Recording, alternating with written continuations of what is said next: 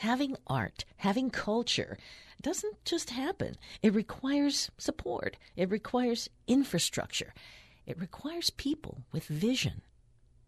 We're meeting independent curator, artist Tricia Lagasso-Goldberg here in Kaka'ako, the epicenter of Honolulu's development boom. Corporations are trying to say, hey, we're a cool, hip place. We are committed to Hawaii. We are committed to this neighborhood. I'm saying this with a smile on my face and with little sarcasm there. But I imagine that these are the kinds of stories their marketing departments want to communicate.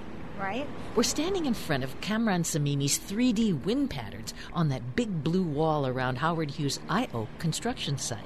Also featured on the wall, photographs of locals by Lenny Kaholo and Ara Fiducia's graphics of I.O., the Hawaiian stilt that was once plentiful in the area.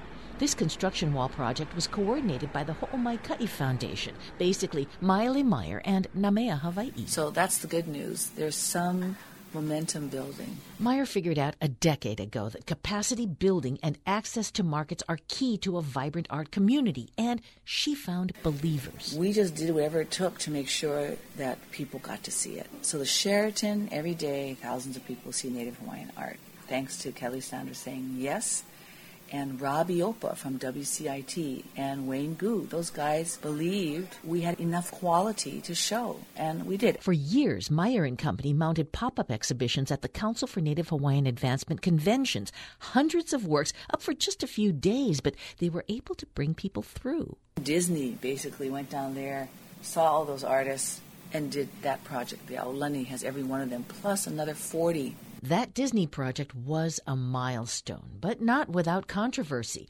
For many artists, however, shirt-rending over selling out is vaporizing as quickly as shyness over self-promotion.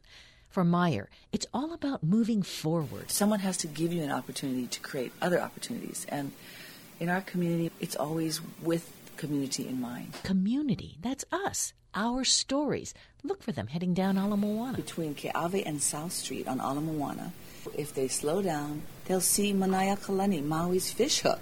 Big hand-carved basalt hook pulling out of the ground. You'll love it when you see it. Right at the next corner, south in Ala Moana, is Kavika Escaron's Kukulu Ho'omaluhia. The history of Kaka'ako is quite hurtful, from ancient past to present. And because of the currencies. Once you know, Escaron's sculpture is a reminder of peace and wayfinding. That story next. Noe Tanigawa, HPR News.